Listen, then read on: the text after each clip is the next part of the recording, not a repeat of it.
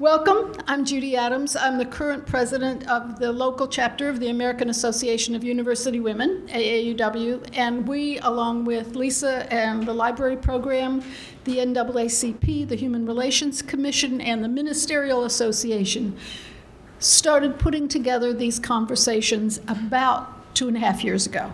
So we are pleased as punch to see so many people here. You know, some nights we have 6, some nights we have 20, and some nights we have a crowd like this, so that's wonderful. I just want to thank everyone for coming. If you are interested at all in AAUW, there are some flyers in the back that explain about our commitment to education and equity for women and girls, and that means all women and girls. And I'm going to turn it over to Lisa for her rules and regulations about questions. Alrighty, so we're going to get started tonight with a presentation on immigration to kind of help us learn a little bit more about it. And then after that, we're going to have our panel tell their stories of how they came to the U.S. And after that, we're going to take a little break. And if you have a question about the presentation or for a panelist in particular, I have question cards and pencils I will pass around to you if you raise your hand. And then I will give those questions to Nahid, and she will ask our panel. Yes. So that is how it's going to go. And now I'm going to turn it over to Caitlin. Hello, welcome everyone. I'm the Executive Director of the Owensboro Human Relations Commission, and I'm so pleased to see everyone here. The staff of the commission in the back, you see the display board for the International Center and some brochures and information. And the commission, Owensboro Human Relations Commission, also has some flyers for a housing presentation and our brochure. And we have also compiled some additional stories from immigrants who live here in Owensboro. So if you would like to pick up that packet, and that will give you even more insight and knowledge of additional stories from people here in your own neighborhood. So now I'm going to turn it over to... Read the sign-in sheet? Yes, and there's a sign-in sheet going around on in a binder, so if you would please sign that and put your email so that we can add you to our email list, and so you can stay updated on additional events and outreach programs that we are doing. I'm going to turn it over to Nahid Murtaza. She is the Owensboro Human Relations Commission's Vice President and an adjunct professor at Russia for political science. So the buck stops here. We're not going to turn it over to anybody else. I'd like to welcome you all again on the behalf of Davis County Public Library, AAUW, Owensboro Human Relations Commission, the Davis County Ministerial Association. Welcome to this most important talk. My name is Nahid Murtaza, and I have the esteemed pleasure of introducing a colleague who is also this year's recipient of the Athena Award.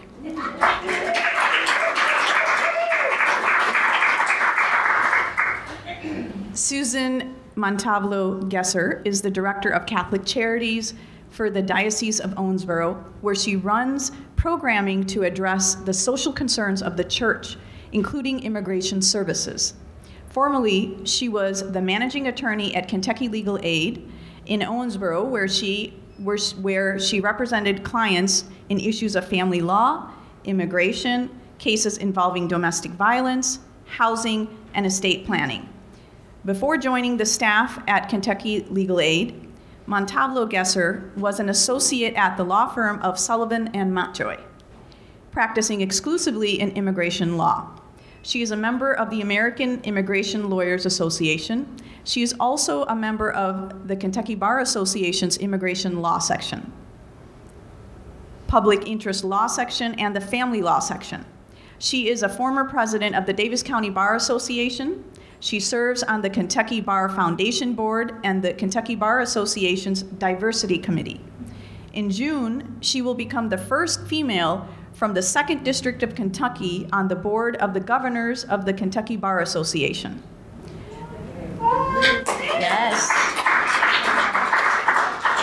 Mrs. Montalvo Gesser graduated magna cum laude from Washington University in St. Louis and is a 2005 magna cum laude graduate of the Brandeis School of Law at the University of Louisville, where she served as an editor for the Law Journal and was awarded the honor of being the most outstanding graduate of the law school class. She served as a law clerk to Judge Joseph McKinley of the Western District of Kentucky from 2005 to 2006. Ms. Montalvo Gesser has represented people from 56 countries and in 6 continents and organized Owensboro's first immigration law clinic, which is held monthly at St. Joseph and Paul Church in Owensboro. She has 4 children, Jackie, Jojo, Michael, and Cece, and has been married to her husband, Chad, for 21 years. I'd like for you all to give a nice welcome to Susan. You will be seeing me a little bit giving signals to Susan. We're trying to keep you guys, here for the allotted time, and so thank you and welcome. Okay, so I might sound like a little bit like an auctioneer tonight because there's a lot of information to cover, and we'll see how well that I get through this. This is not an introductory course on immigration law because that would take us at least a few hours. So what we're doing here is we're scratching the surface, and so at the end of it, you'll know what you don't know, and that's about all, okay? So why should you even care about immigration law as a Kentuckian? Well, there was this little report done by CARA, which is the sort of a Catholic group that does a lot of data for us, but it's the Center for Applied Research in the Apostolate at Georgetown University. And they had determined in their 2013 report that we have about 120,000 non-citizens living in the Commonwealth of Kentucky, and we have about 21,000 non-citizens living in the Diocese of Owensboro, and within that 21,000 in the Diocese of Owensboro, we have approximately 8,000 people living here who are undocumented.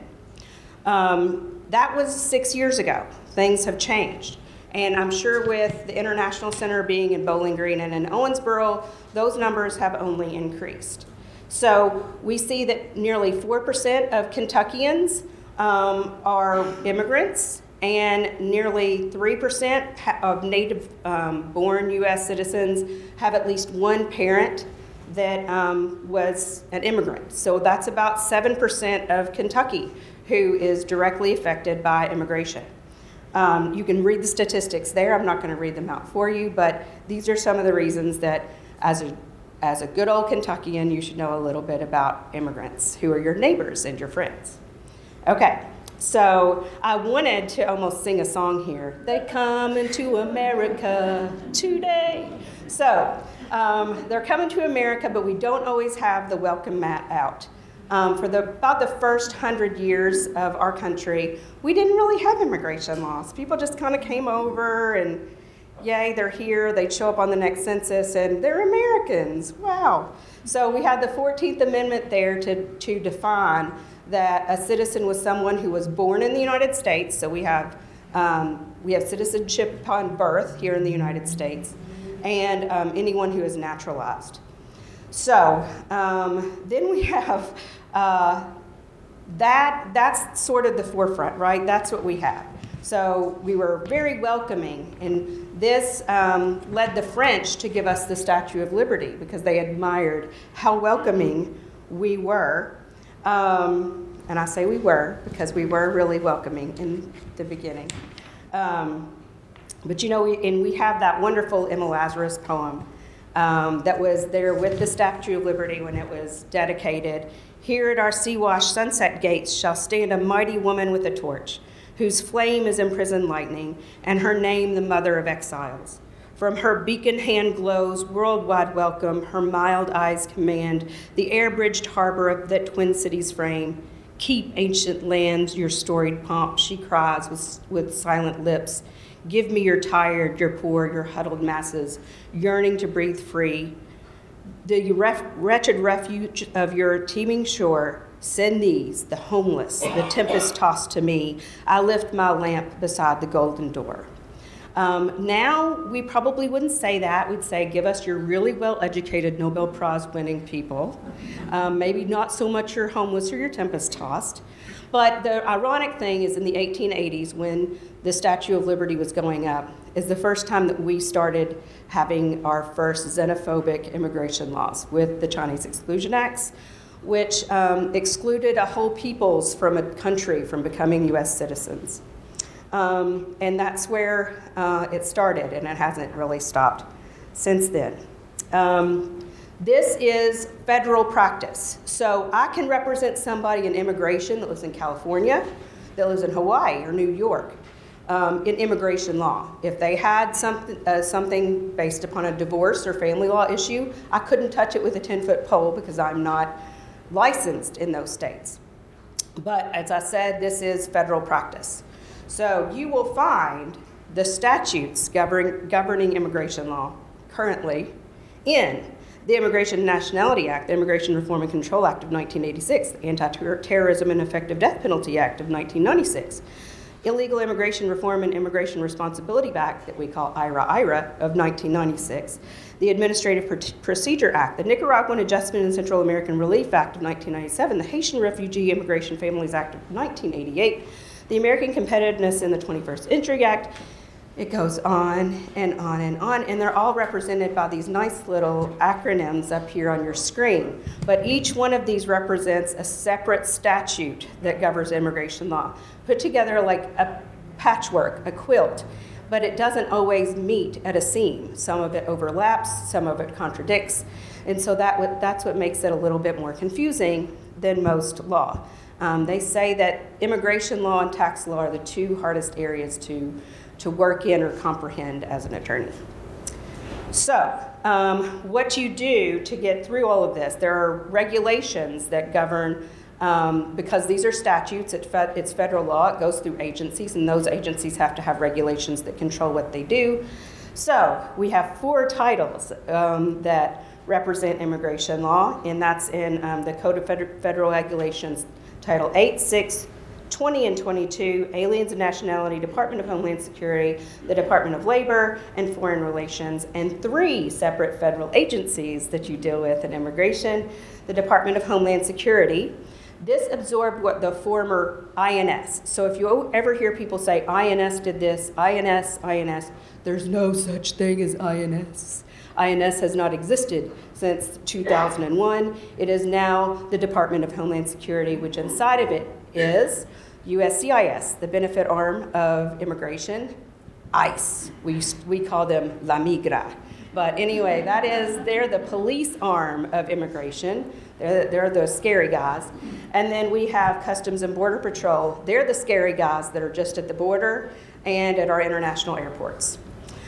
Then we have the State Department. That should be obvious as to why they're there. And then we have the Department of Labor, which I always get somebody raising their eyebrow. Why do we have the Department of Labor involved in immigration? You'll find out a little bit in a few minutes, but mainly it's so that any employment-based visas don't displace U.S. workers.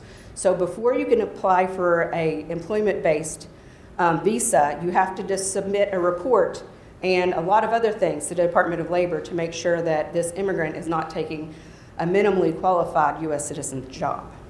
All right, so where do you go to look at all this? One is different websites, uscis.gov.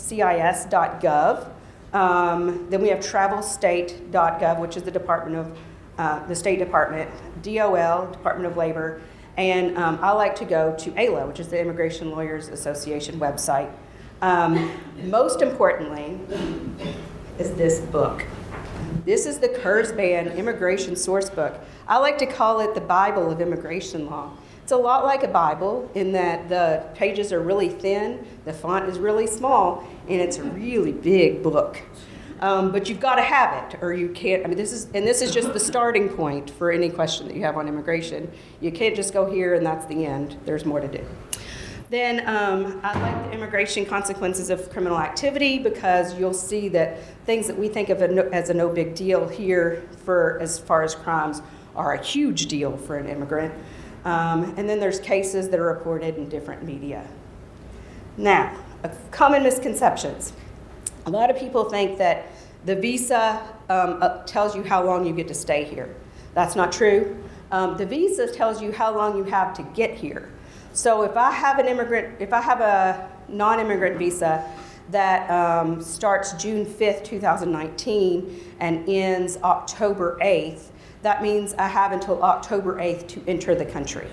Then they're going to stamp my passport and put a date on it, or give me an I-94 that has a date on it, and that tells me how long my authorized stay is. Sometimes that date will be inside the visa date. Sometimes it will be outside the visa date, depending on what type of visa it is. All right. Another one I like to hear, or don't like to hear, is that illegal aliens suck our country dry of our resources and they take our Social Security benefits and all of that jazz. Not true. About 10% of what is in our Social Security surplus is there because of unauthorized immigrants who will never be allowed to get that money, because you have to be a citizen or a legal permanent resident who's been here for 10 years in order to apply for that Social Security benefit. All naturalized citizens have to show that they have faithfully paid taxes, or they cannot become citizens of the United States. Undocumented Kentuckians pay $37 million every year in state and local taxes, and that doesn't even count what they pay in sales taxes. All right, so there are immigrant visas and non-immigrant visas. This is our first distinction. Non-immigrant visas are for people who are coming to the United States for a temporary stay. They have to prove, it's their burden, that they don't want to stay in this country. So, and that's the case with every non-immigrant visa except for K visas and H-1B visas. So, let me tell you this part. There is a non-immigrant visa type for every letter in the alphabet except for W, X, Y, and Z. But that's okay, because H makes up for it. There's H-1B, H-2A. There's so many different types of H visas, and there's 2 types of T visas. It gets a little confusing. So there's 20 types of non-immigrant visas that are just for employment-based, okay? Not going to go into all of those. Then we have our immigrant-based visas. Immigrant visas are permanent visas. They are for people who are coming here to live and to stay. You'll usually think of these people, they're called green card holders. First of all, the green card is not really green. There's a green tint to it, but So it's a legal permanent residence card. Okay, so family-based immigration. This is the most common type. Family reunification has traditionally been an important principle for our immigration system. It allows U.S. citizens and legal permanent residents to bring certain family members to the United States. You can't send a petition over for your grandchild, okay? You can't have them come to the United States. That's not a qualifying relationship. So these are in 2 different categories: immediate relatives and of family preference categories. So, who are immediate relatives? Immediate relatives are spouses of U.S. citizens, unmarried minor children of U.S. citizens, parents of U.S. citizens, but the child can't apply for the parent until the child is 21 years old, and they all must meet standard eligibility criteria.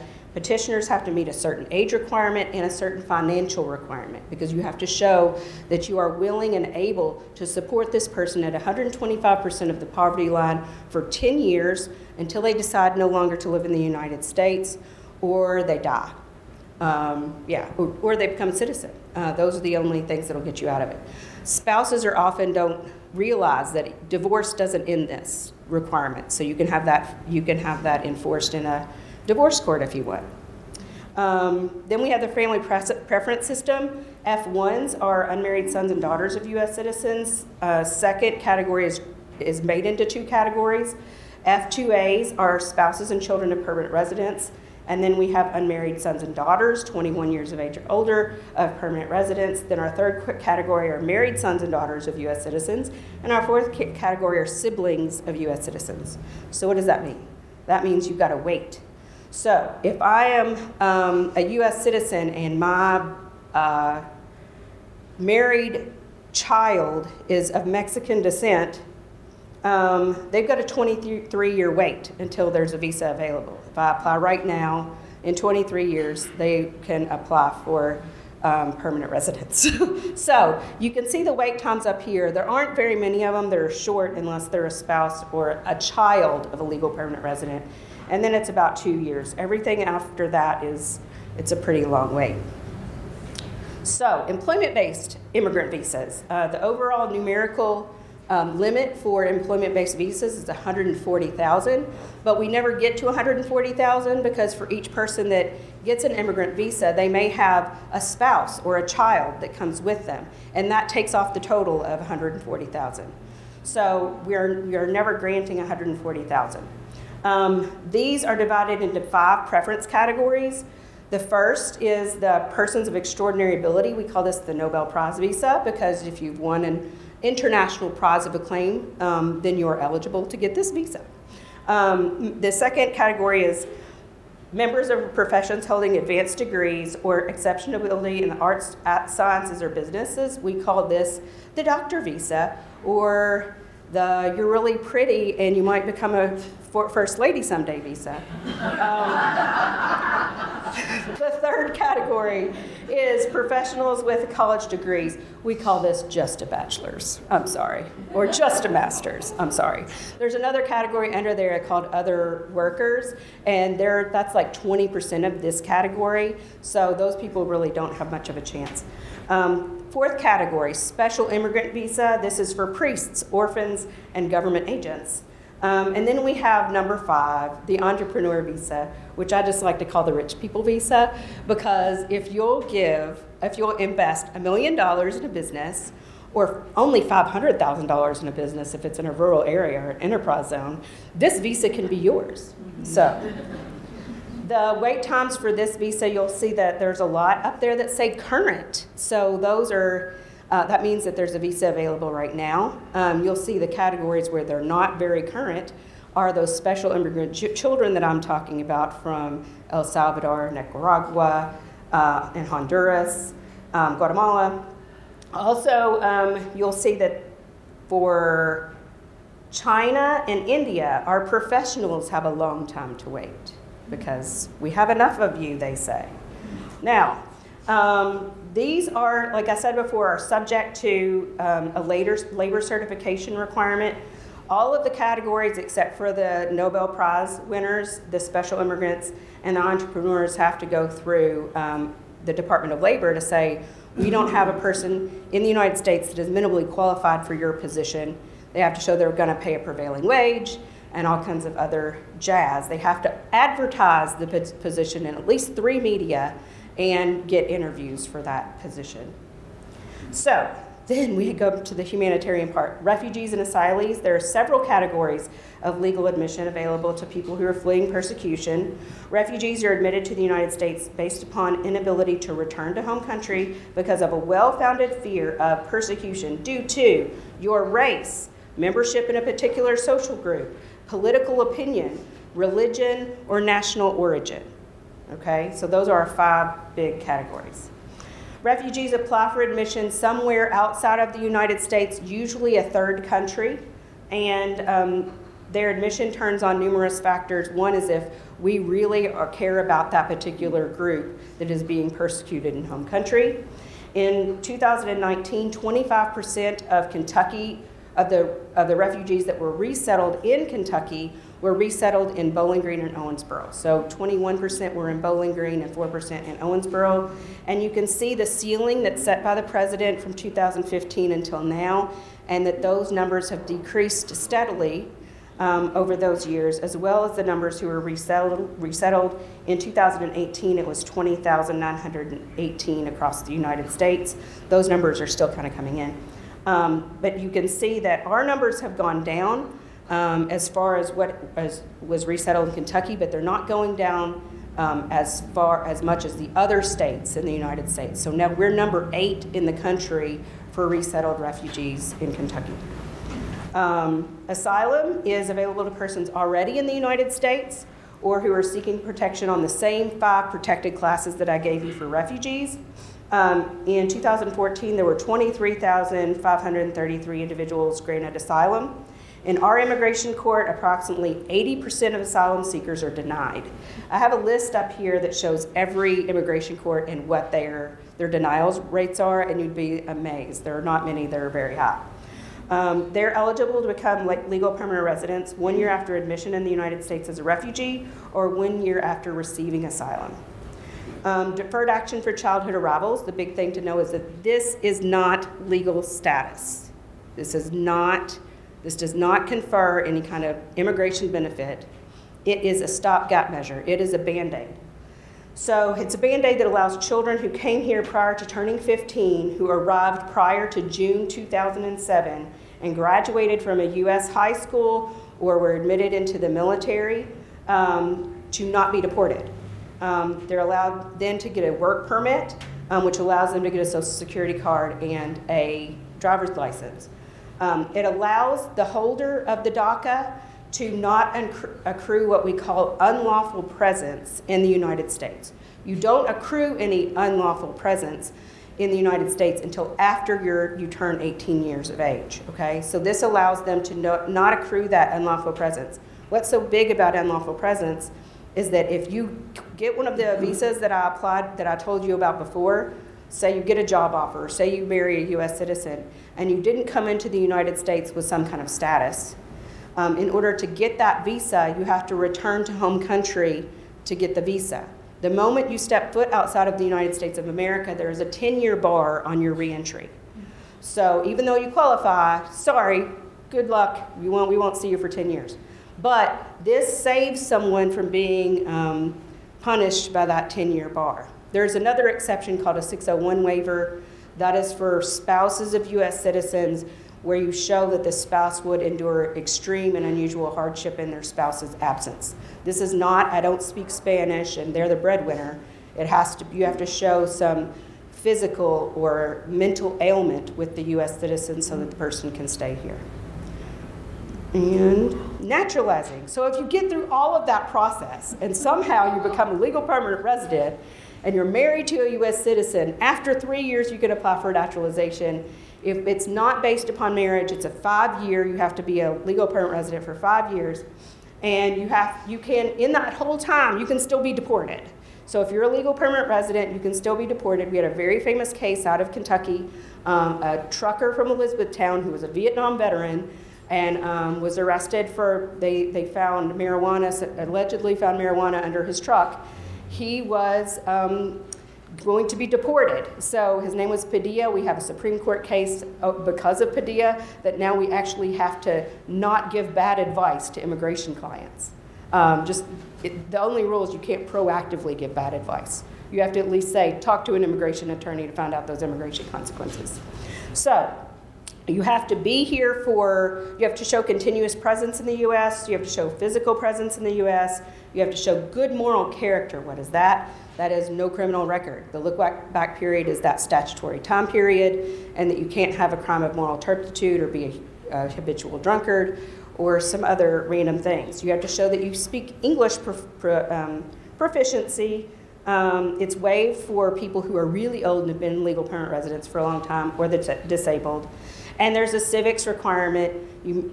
There's 100 questions. They only ask you 10 of them. You need to give at least 6 of them right. How many amendments are there to the U.S. Constitution? 27. Everybody should know that. Okay. You saw how many of us raised our hands. Yeah, none of you. But that's okay. And I expected a few of you to, but that's all right. Okay, then there's an oath of allegiance. They used to be able to give this to you in the USCIS office. You can't do that anymore. You have to be in the federal court. So if you're removed, this is how it goes. You can see this crazy process up here. They can hold you without any charge in our local jail for 48 hours, not including weekends and holidays. And then they come and pick you up. You get a notice to appear. Your immigration attorney figures out if you've got any relief available. If you do, yay, but most people don't. And then these are crimes that affect your status. So what is a crime involving moral turpitude? It's not something defense attorneys ever really use that much. So a crime of moral turpitude, this is how I like to show you the difference and the weirdness that is immigration law.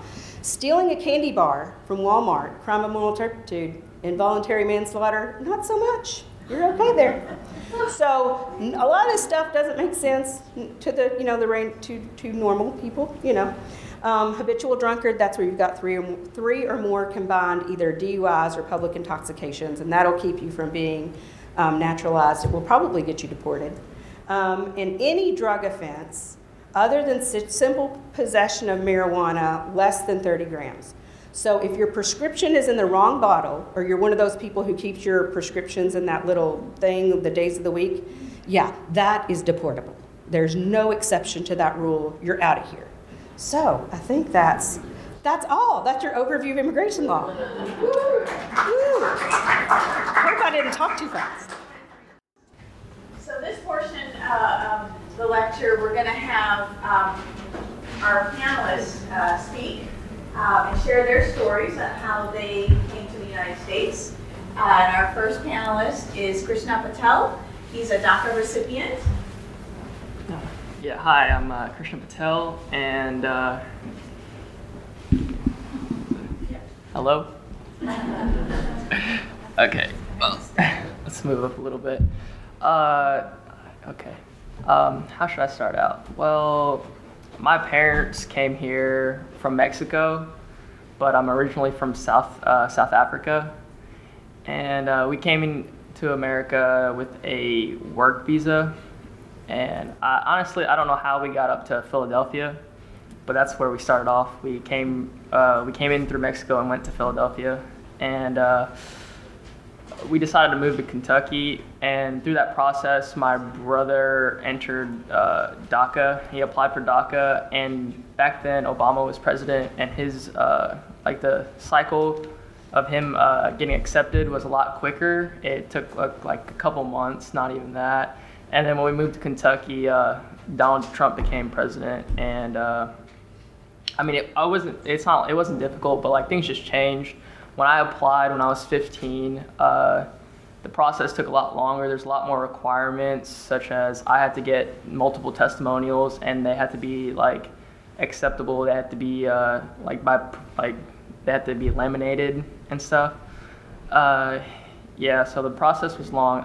I wouldn't say it was difficult as much as just long. I couldn't get my permit until I had my DACA, and when I got my DACA, I could apply for my work permit, and that just took a long time, especially because at the moment the government was slowed everything down and stopped filing papers, so the process took a lot longer than was expected. I'd say it was supposed to be 3 months. It ended up being 8 or something like that. And after I got that, to get my permit, usually you just need your transcript and your social security, and another piece of mail. I had to get that and another recommendation letter from one of my teachers and the school board. And that process took a while too. I had to go 4 times just to get that process going in. And so now I have the ability to work because I have my work permit, and I have a little bit I don't get Keys money, the scholarship money that Kentucky gets.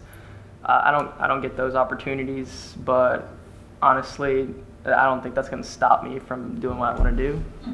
Yes. So that's it. Yes.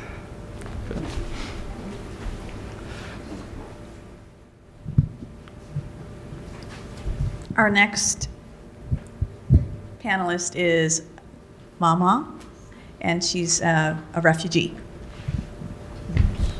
Oh, here. Just put that over. Hi, I'm Mama from Burma in Myanmar. When I get in 2007, I tried to study in here, but because of my immigration status, I have to put a lot of money to study in here. Then I'm not really a refugee. I'm an asylee in here. Then in 2009, after 3 years, I got asylum granted. Now I'm a citizen in 2017. For getting here, when I applied asylum is in California, I've been put for hiring the lawyer like 4,000 or 5,000. I put too much spending on money, so I don't have money at all for the school. Then I moved back to Georgia. I have some friend and family who get from refugee from Malaysia. Then when I try to go to school back, they say I have to legally a permanent residence. So after I wait almost 2 years for getting permanent residence, then I went in Georgia Premier College for 2 years. But that's why I'm not qualified for scholarship or any kind of grant because I'm in the asylum and just only get a permanent resident holder. So I have to only qualify for financial aid, but that once I have to pay back a lot of things, then I just quit back med school and start moving to Owensboro for 2016 and work in the health department for a year and a half. Then now I'm working by contractor for interpreter for helping like court, medicals, some more things. That's all of my story, how I get here and what I'm doing. So, thank you. Our next panelist is Pablo Gillespie. That's pretty close. All right, thank you. Please feel free to correct me. He's here on economic or business-based migration. Hi, everybody. Yes, I came here to Owensboro first to Brescia. I was a student at Brescia, and then shortly after graduating, a company here in town called Red Pixel Studios hired me. First I was a temp worker, then shortly after that they passed me full-time and they started saying, okay, so how do we do to keep you? That's when I met Susan. I was lucky enough to meet Susan, and we started doing the whole residency or legal permanent status thing. I'm on one of the EB ones. I think I'm not going to be like the first lady or anything. You're like EB2, EB3. Yeah. I want to believe that it's the noble one, but Nobel Prize. Probably not. So yes, we started doing that. The first step on that was to try to prove that I could not be replaced. So my job was offered for a specific amount of time. I can't remember, it was a few months. It was 90 days, 3 months. Yeah, 3 months. So the funny story about that, my desk was right at the front of the office, so I kept seeing people come into the office applying for my job. In many cases, just receiving the resumes and passing them on to my boss. It came down to a few applicants actually were qualified for my job, so we had to do a code-off. Where we just competed against each other coding. I won, so otherwise I would not be here. But yeah, so after we did that, I gained, if I understand it correctly, I gained the capability of applying for the residency. I didn't have the residency yet. So that started a short process of about 7 years, where they, amongst many things, and filling forms after forms after forms after forms, and I don't know, spending how much money on it. After that, we started doing this little dance with Homeland Security and USCIS, where they kept sending my green card to different addresses. None of them were my addresses, or they were previous addresses. In one case, they sent one of my green cards, which, they're great, by the way, like Susan mentioned. But they sent it to Houston, Texas. I've never been to Houston, Texas. I have no idea why. But yes, so during that process, I could not leave the country. Halfway through it, we actually applied for a visa, which I believe was an H-1B. We applied to a visa so I could go back to Argentina, where I'm originally from, to visit my family. So we got that. I was able to go visit. Then shortly after, by shortly I mean like a year or two after, I got the residency. We threw a big party where I had to explain the differences in between residency and citizenship to about 20 people. So since then, I've gotten married, I have a child, I keep working at the same place that I started working at. We're going on to about 13 years now, and I'm a little bit less scared of getting deported than I was about 7 years ago. It still haunts me a little bit, but much, much better. So that's about my story in a nutshell. So thank you. Our next guest, I would like for her to introduce herself. Speaking. Oh, no habla español. No habla inglés. Yes, so I'll be going to translate. we can have a translator. Okay. Okay, wonderful. Gracias. No hay por qué. ¿Cómo te llamas? Sí. ¿O ya puedo empezar? Sí. Es mi primera vez, ¿no? Sí, está bien. Hola, muy buenas tardes. Mi nombre es Cindy Moreno. Soy de Honduras. Estoy en este país estoy peleando un asilo político. Hello, my name is Cindy Moreno. Yes. I am from Honduras, and I am trying to apply for asylum. ¿Qué más? Estamos contando las historias de cómo llegamos acá. Ok. Mi historia es, salí de Honduras hace aproximadamente casi 3 años. I left Honduras about 3 years ago. Salí huyendo porque ya no se puede vivir en Honduras, hay demasiadas pandillas, hay mucha violencia. I left Honduras because of gang activity, a lot of violence, and it's not a place where you can live anymore. Más que todo, salí huyendo de mi país porque los pandilleros se apoderaron de mi casa, teníamos amenazas de muerte, entonces ya no podía seguir viviendo con mi hijo. Tengo un hijo de 4 años. I have a 4-year-old son, and gang members took possession of my home, so I couldn't live there anymore. Y estoy en proceso con migración. Al principio iba cada 15 días a firmar. I'm working with immigration and this process where every 15 years I have to go sign a paper. Luego me cambiaron las citas cada mes. Tuve que agarrar un abogado. Now I have to get a lawyer, and I have to go every month. Luego que agarré mi abogado, tardé como 1 año aproximadamente para poder obtener mi permiso para estar un poco legal en este país. After un año? Sí, 1 año luego que agarré mi abogado. After acquiring a lawyer, it was about a year until I got a status where I'm kind of legal in here. Y ha sido una experiencia muy bonita haber salido de mi país y haber entrado a este país porque siento que me han abierto las puertas para salir adelante con mi hijo.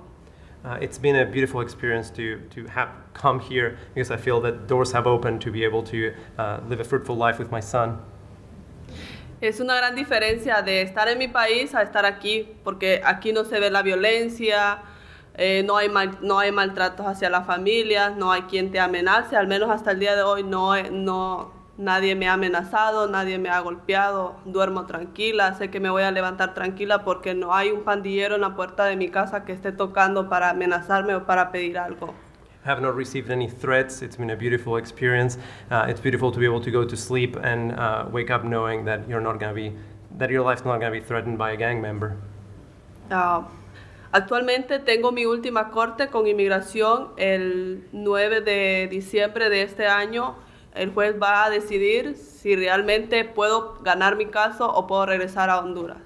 On December 9th of this year, I'm going to have the last visit with the court where the judge is going to decide if I can stay here or I have to go back to Honduras. Espero que no sea así. No me quiero regresar ya para mi país. I think that you got it. She hopes to stay here and that she doesn't have to go back. Eso es todo. Está bien. Gracias. Gracias.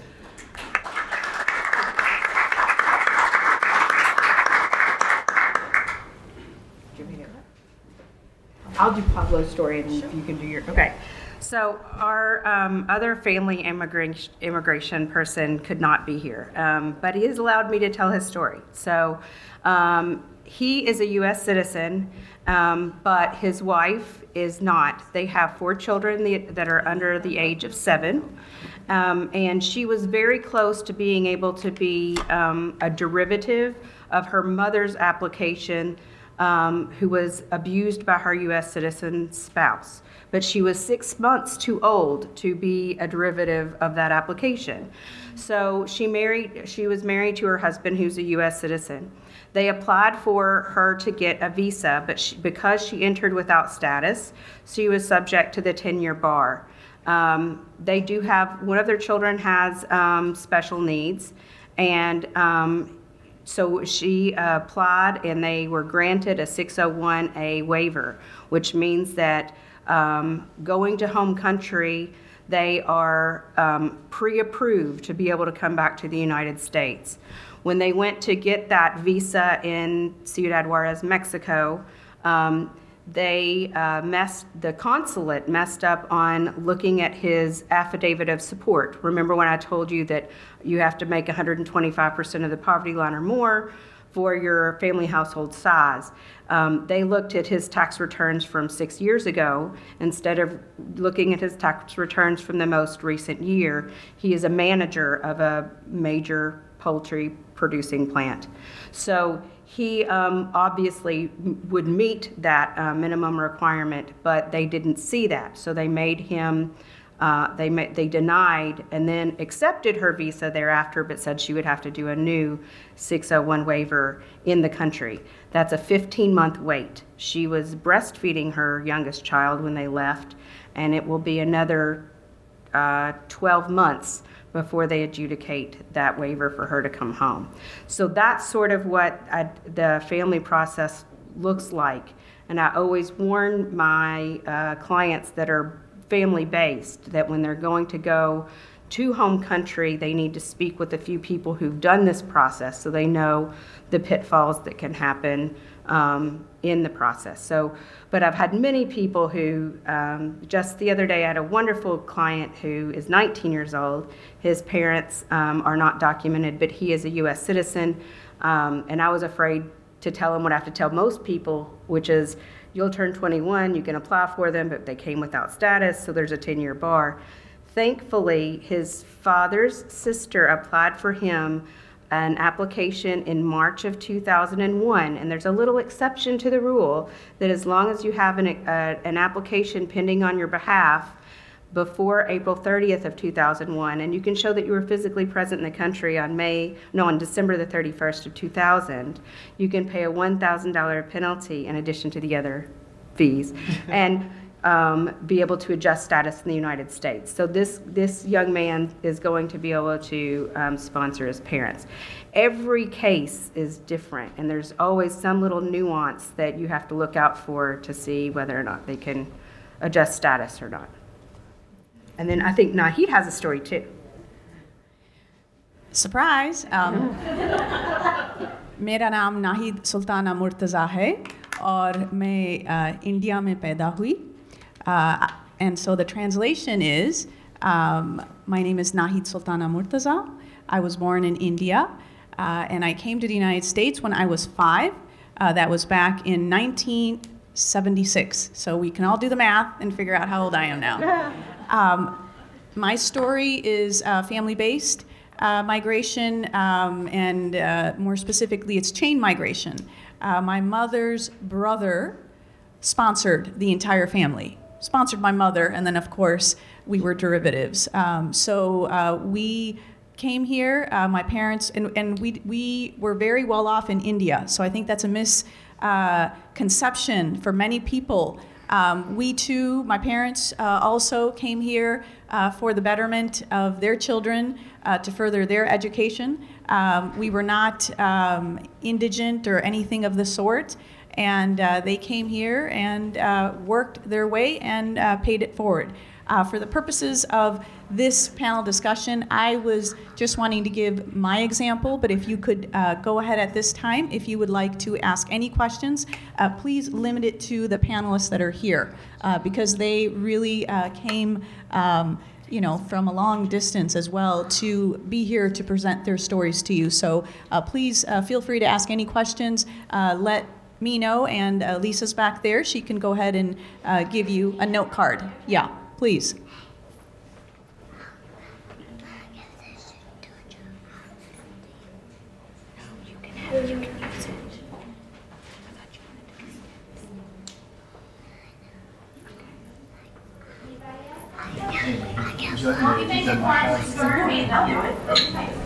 It's really tight. I have to remove it sometimes. Now she's Donahue. Right. Yeah.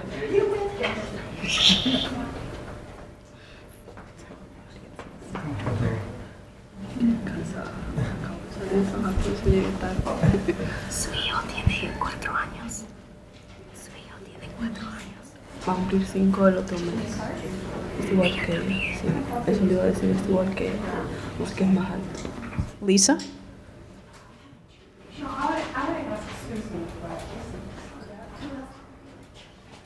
I wanted to know what happened to that large percentage for denied status. Oh, gosh. So the question is, for Susan, is what happened to the large percentage that was denied? Okay. So when you are denied asylum by an immigration judge, you are subject to being sent back to home country. Sometimes you're given a second chance for some similar type relief, which is called Convention Against Torture. It's the CAT treaty. So that's where we say we won't send you back to a place that you will be tortured. And then they'll look for another country that is willing to take you. The bad part is for asylum, you can only have a client claim to asylum in one country. So the people who are on our border right now asking for asylum to the United States are losing their chance to ask for asylum in Canada.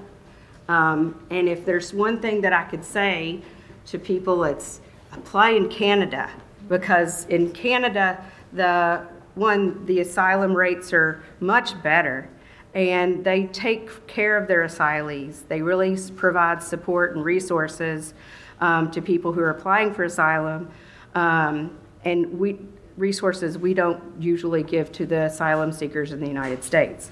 So if we could get the word out to asylum seekers that really Canada is the place to go to seek asylum. They have great resources and they have much better laws for asylum, as do places like Vatican City. It's probably one of the best places for asylees. But yeah, it's very difficult because they're facing going back to a country that doesn't really like them very much. There is not an appeal process. There is an appeal process. From the immigration judge, you go to another court that looks over administration. It's administrative law. The important thing to remember in immigration, however, in these courts is they're administrative law courts. There is no due process in administrative law. It's procedural due process. So they're looking to see if the procedure was done correctly, and it's not a de novo look at the case. So like it's not another word for de novo, and it's not a clean look at what happened to the case. So that goes to the Board of Immigration Appeals. And then it can, after it goes through all of the administrative law courts, at that point, you can go to a court of jurisdiction that we think of, like the Supreme Court or something like that. So that takes a while, though. And during the appeals process, it's really hard to live because you don't have any status to make money or anything like that during that time. How would they get to Vatican City or Canada? Oh, okay. Well, that's the other thing. You can only be in the country that you're traveling through for so much time before you have to get out of there. And are presumed to be seeking asylum in that country. So it's different in different places, but a lot of the people that I see that come from Africa, for example, they go to Cuba, then from Cuba they go to Ecuador, and from Ecuador they make their way through every single country up to the United States. They can't stay in any of those countries for more than a month, or they're presumed to want to seek asylum in one of those countries. So it's a very difficult process. There are a lot of people who come through the United States to get to Canada to seek asylum in Canada. But it's sort of the same thing. They have to get a visa into that country or just arrive at the border and come in and then apply for asylum. No problem. Our first question to the young man on the left and the lady from Honduras. What would you like to be doing in 3 to 5 years? Well, I plan on getting a major in. Sorry, yes. I plan on going to college and getting my degree in engineering physics, and I plan on getting a minor in chemistry. Honestly, I'm in love with engineering and science, so I think this is the best path for me. I don't know where I'll end up, especially because now I'm actually working on starting a new business with my brother, and we're going through a process of actually getting this patent, and so we're creating a healthy popsicle that'll help runners and other athletes recover from high endurance activities and prevent cramping. And so yeah, we're going through the process of that. What else I'd like to do is when I turn 18, I'd like to invest. I'd want to invest in certain profits and do a lot more research in investments. Yeah, and I also right now our business that we're working on starting, we plan on giving it to a lot of charities, and I think we're putting 5% of the 10% profit that we make to other organizations like the DACA programs that they have. And yeah. Thank you. I see an EB2 or an EB5 in your future.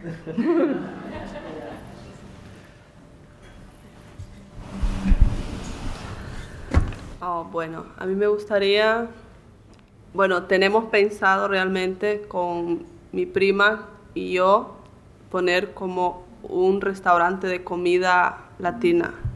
My cousin and I are planning on having a Latin food restaurant. Hemos pensado ponerlo realmente en este lugar porque hemos visto que en este lugar prácticamente solo se vende comida mexicana. We've thought about putting it in this place in Owensboro because mostly it's Mexican food as far as Latino food in Owensboro. Entonces hemos estado hablando de eso con mi prima ya que ella vive en Louisville, no sé cómo se pronuncia. Louisville. Ajá. My cousin lives in Louisville, so. Somos las únicas que tenemos como posibilidad de poner un negocio porque somos las únicas que tenemos un permiso para estar en este país. Y mientras que mi otra familia no pueden conseguirlo, no pueden tener un permiso, no pueden ayudarnos como para poner realmente el restaurante. Entonces nos estamos animando y sí nos gustaría poner un restaurante de comida centroamericana. We're the only ones in the family that can do this, since we're the only ones that have legal status. The other members of our family don't possess legal status, so they cannot help. But since we have it, we would like to try to do that. Ojalá y pronto sea para que algún día tengan la oportunidad de probar los platillos realmente comida hecha en Honduras. Es riquísima. Hopefully soon you'll be able to eat some authentic Honduran food, which is delicious.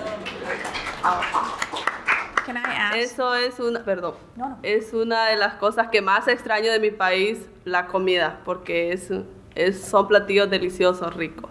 That's the one thing that I really miss about my country, the food.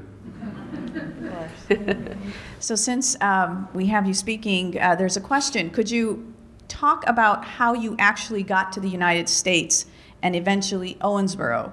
what was your journey like? And I know we're trying to keep in the constraints of time, so just very quickly, briefly, describe your journey here to Owensboro. Si es posible describir brevemente cómo fue tu viaje, cómo llegaste a Owensboro, cómo saliste de Honduras y cómo llegaste.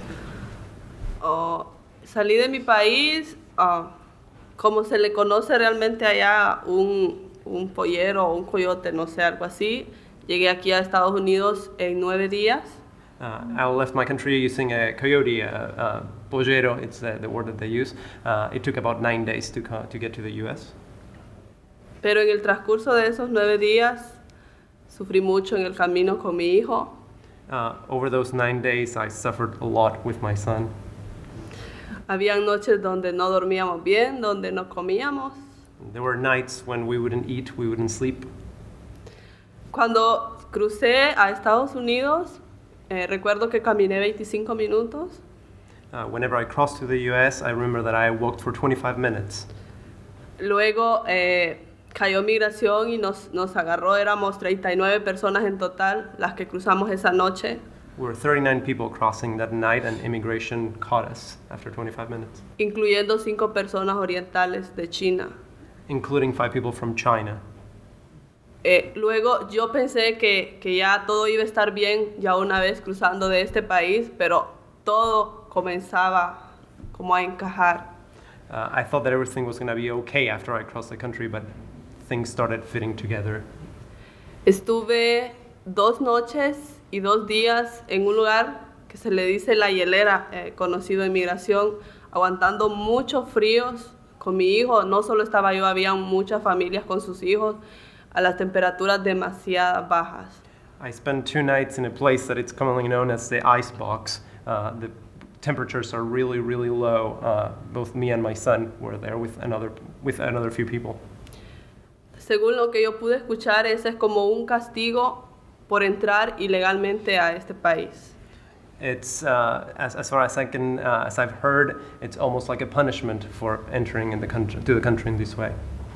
Luego de haber estado en prisión, me mandaron a otro lugar donde estuve 19 días detenida hasta que pude lograr salir. Pude contar mi relato por qué salí de Honduras.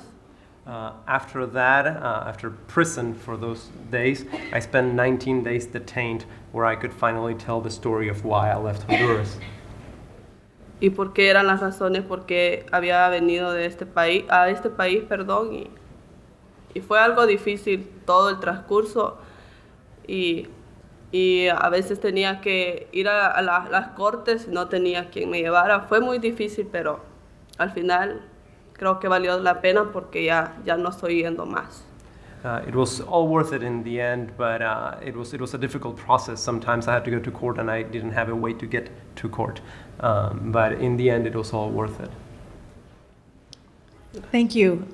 To our first lady speaker, on what grounds was your asylum or refugee status granted? The question was? On what grounds was your asylum or refugee status granted? Because I was studying in Singapore for education, for studying, so I'm not going back my country. I trying to get it here, so that's the cause. I have some political issues based on my. Because everyone knows in Burma we have 7-8 ethnic groups. Called in Chin. We are most 99.9 was Christianity. Based on the Myanmar, Burma political Christian in Chin was they did not really welcome and they really excluded. If you want to go higher, like position, mayor kind of thing, you can get higher because of your Chin and your religion is Christianity. Those days, we trying to all the Chin. You will see most of the Chin here in Malaysia. They try to get refugee. Most of the Chin was trying to get out from the country, and they don't have any chance for. If you want to do a business, They always investigated how you got those money, how you doing some, because they have those the problem we all change was have. That's why all based on my religion and my ethnic was granted for my silence. Okay, wonderful. The next two questions are for you, Susan.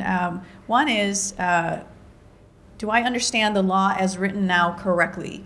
DACA recipients' only pathway to citizenship is through adoption or marriage.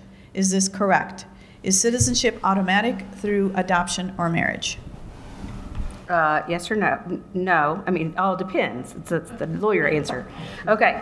So DACA recipients, because they are not, they don't have status, but they are not accruing unlawful presence, they are not subject to the 10-year bar. So if there is an immediately available visa for them, say through marriage or through one of those employment-based categories where it's current, then they can apply for that.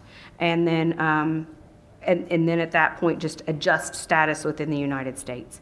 Adoption's not really an option because you have to be of a certain age for an adoption to work. You have to be under the age of 14 whenever you're adopted for adoption to work through an immigration purposes. So you can't adopt an adult or an older child to make that happen. There are some other ways, a bunch of various and sundry ways that it can happen. So if you're a DACA person, then then you can also be a special immigrant juvenile. So there's that point of entry. A special immigrant juvenile is someone who is an unaccompanied minor, so someone who is eligible for long-term foster care. And so for those kids, they can adjust status to be legal permanent residents through that. If you're a victim of crime, you get a U visa, and that turns into to legal permanent residence. Or there's a lot of other little ways that you can fix it, but it's a little bit it's harder. The only provision it takes away is that unlawful presence. So, for example, if you were 20 when you got your DACA, you spent 2 years in unlawful presence, that takes away all of those opportunities. You would still have to have some kind of 601 waiver or something. And now 15-year-olds who are just now eligible for DACA because they turned 15 can't apply because they are not accepting new applications for DACA. Those haven't been allowed for a couple years. Next question also is for you. Would increasing aid to Nicaragua help decrease the numbers fleeing? I believe that much of what is wrong there was caused by our policies over the years. You could say that about the whole northern triangle of Central America. A lot of their political issues and were caused in part by U.S. governmental policies. You could say that about a lot of different countries too. You could say Bolivia, Argentina, a lot of other countries. Yeah. So aid. Does aid help? Yes, aid helps. Does it hurt if you take away the aid? Yes. You will see probably a direct correlation between reducing aid to countries and people fleeing that country. It will never really fix the problem, but it definitely helps to have aid going to certain countries and to reduce the poverty and the trauma in those countries. Because you see the corruption, the gang violence, all of that stuff when you have horrible, intolerable poverty. It kind of goes hand in hand together. So if we gave more aid, would it help the flow of migrants stop? Not completely, but it would probably help. I mean, a lot of these things are based upon those 5 factors that I said for refugees and asylees. Those are people being repressed because of a certain thing about themselves that they should not or cannot change. Those things might still exist in very wealthy countries, but you see it happen a whole lot more in countries that are developing. So this last question is a question for all our panelists. and if we could start on this end, in 1 or 2 sentences tops, what could the community of Owensboro do to make you immigrants feel more welcome? Una o dos oraciones. ¿Qué podría hacer la comunidad de Owensboro para que te sientas más bienvenida?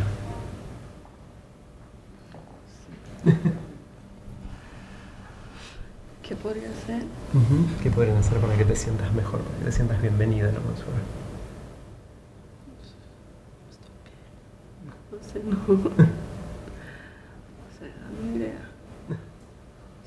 Just 1 or 2 sentences is fine. Dos oraciones, lo que te salga del corazón. Estar con mi familia. Just to be able to be with her family, that's just, Tener más que todo a mi mamá. be able to have her mom with her. That would be. Could you repeat that? Could you repeat what you just translated for her? Oh, sure. Just to be able to have her mom and have her family. That's the most important thing for her to feel at home. Thank you. Just hug an immigrant whenever you see one. We all have stories, and most of us are not super scary. Yes, I really won't like. I never see. I've been living in California, San Francisco, and Georgia. I didn't really see kind of those welcoming for listening to our story. So I really thank you who been here tonight. Then like this the library is my favorite one in Owensboro because a lot of resource is in here available. That's the one. Then everyone in the United States, that all the people have really welcome and understand how those immigrant people, wherever I was, sometimes I help in my community for based on kind of the thing for church or like whatever they need. They understand how we hard work and how far we came from. So that's including Owensboro people. So I want to thank you for everyone, and I like this quiet place and beautiful city. Thank you. Well, I basically grew up here, and I have made a lot of bonds, and I have a lot of supporters in Owensboro. So I honestly would just like to thank everyone. I wouldn't change anything really. I have enough supporters everywhere, and yeah, I feel at home. You're awesome. So That's my white dad. It would be nice if you had Indian food. Before I let Susan close, one thing I'd just like to make mention, all our panelists here, you are hearing their stories, right? And for a lot of them, this is their beginning point. I think it would be only fair to say that I am probably at the tail end of the chain migration wonder. And I most certainly feel that my journey has been now at this point in my life to get back to my community. And I have tried that. Trust me when I say that everyone before you loves this country dearly, even though some of them are still struggling for their adjustment of status. But we as immigrants bring so much to this wonderful country. And this is the beginning, and this could be a possibility of the near end, where you have very well-educated immigrants who are U.S. citizens who adore the country and would like to give back as much as possible and pay it forward to not just immigrants, but to all people living here in the United States. Yes? I would just like to invite all our panelists to participate in the Multicultural Festival that takes place here every August. It's a way of celebrating not only the different ethnicities that are here in Owensboro, but to celebrate immigrants who come and make a home here. And I'll be happy to connect you with the people who organize it, because I just got the email this week saying, I think it's August 18th this year. El Barbecue Fest es un par de semanas, es en agosto, en una iglesia. Hacen un Hello, festival I'm multicultural. Suzanne, and this is Hanover International Center. You can tell that I do not need a microphone, okay? I want to thank and commend all of our panelists because they did a wonderful job. And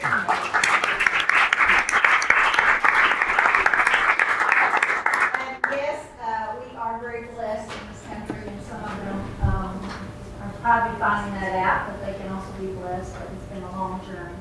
I just wanted to make an announcement. We have an upcoming event in June. June 15th is World Refugee Day, and you are all welcome to attend. There's flyers on the back table back there. You will find a lot of different ethnicities, a lot of different food, a lot of different culture, a lot of different entertainment, and did I mention food? A lot of food. So please feel free to get one of those brochures before you leave. And there's also information back there about our refugee resettlement agency itself. So I appreciate it. Thank you so much.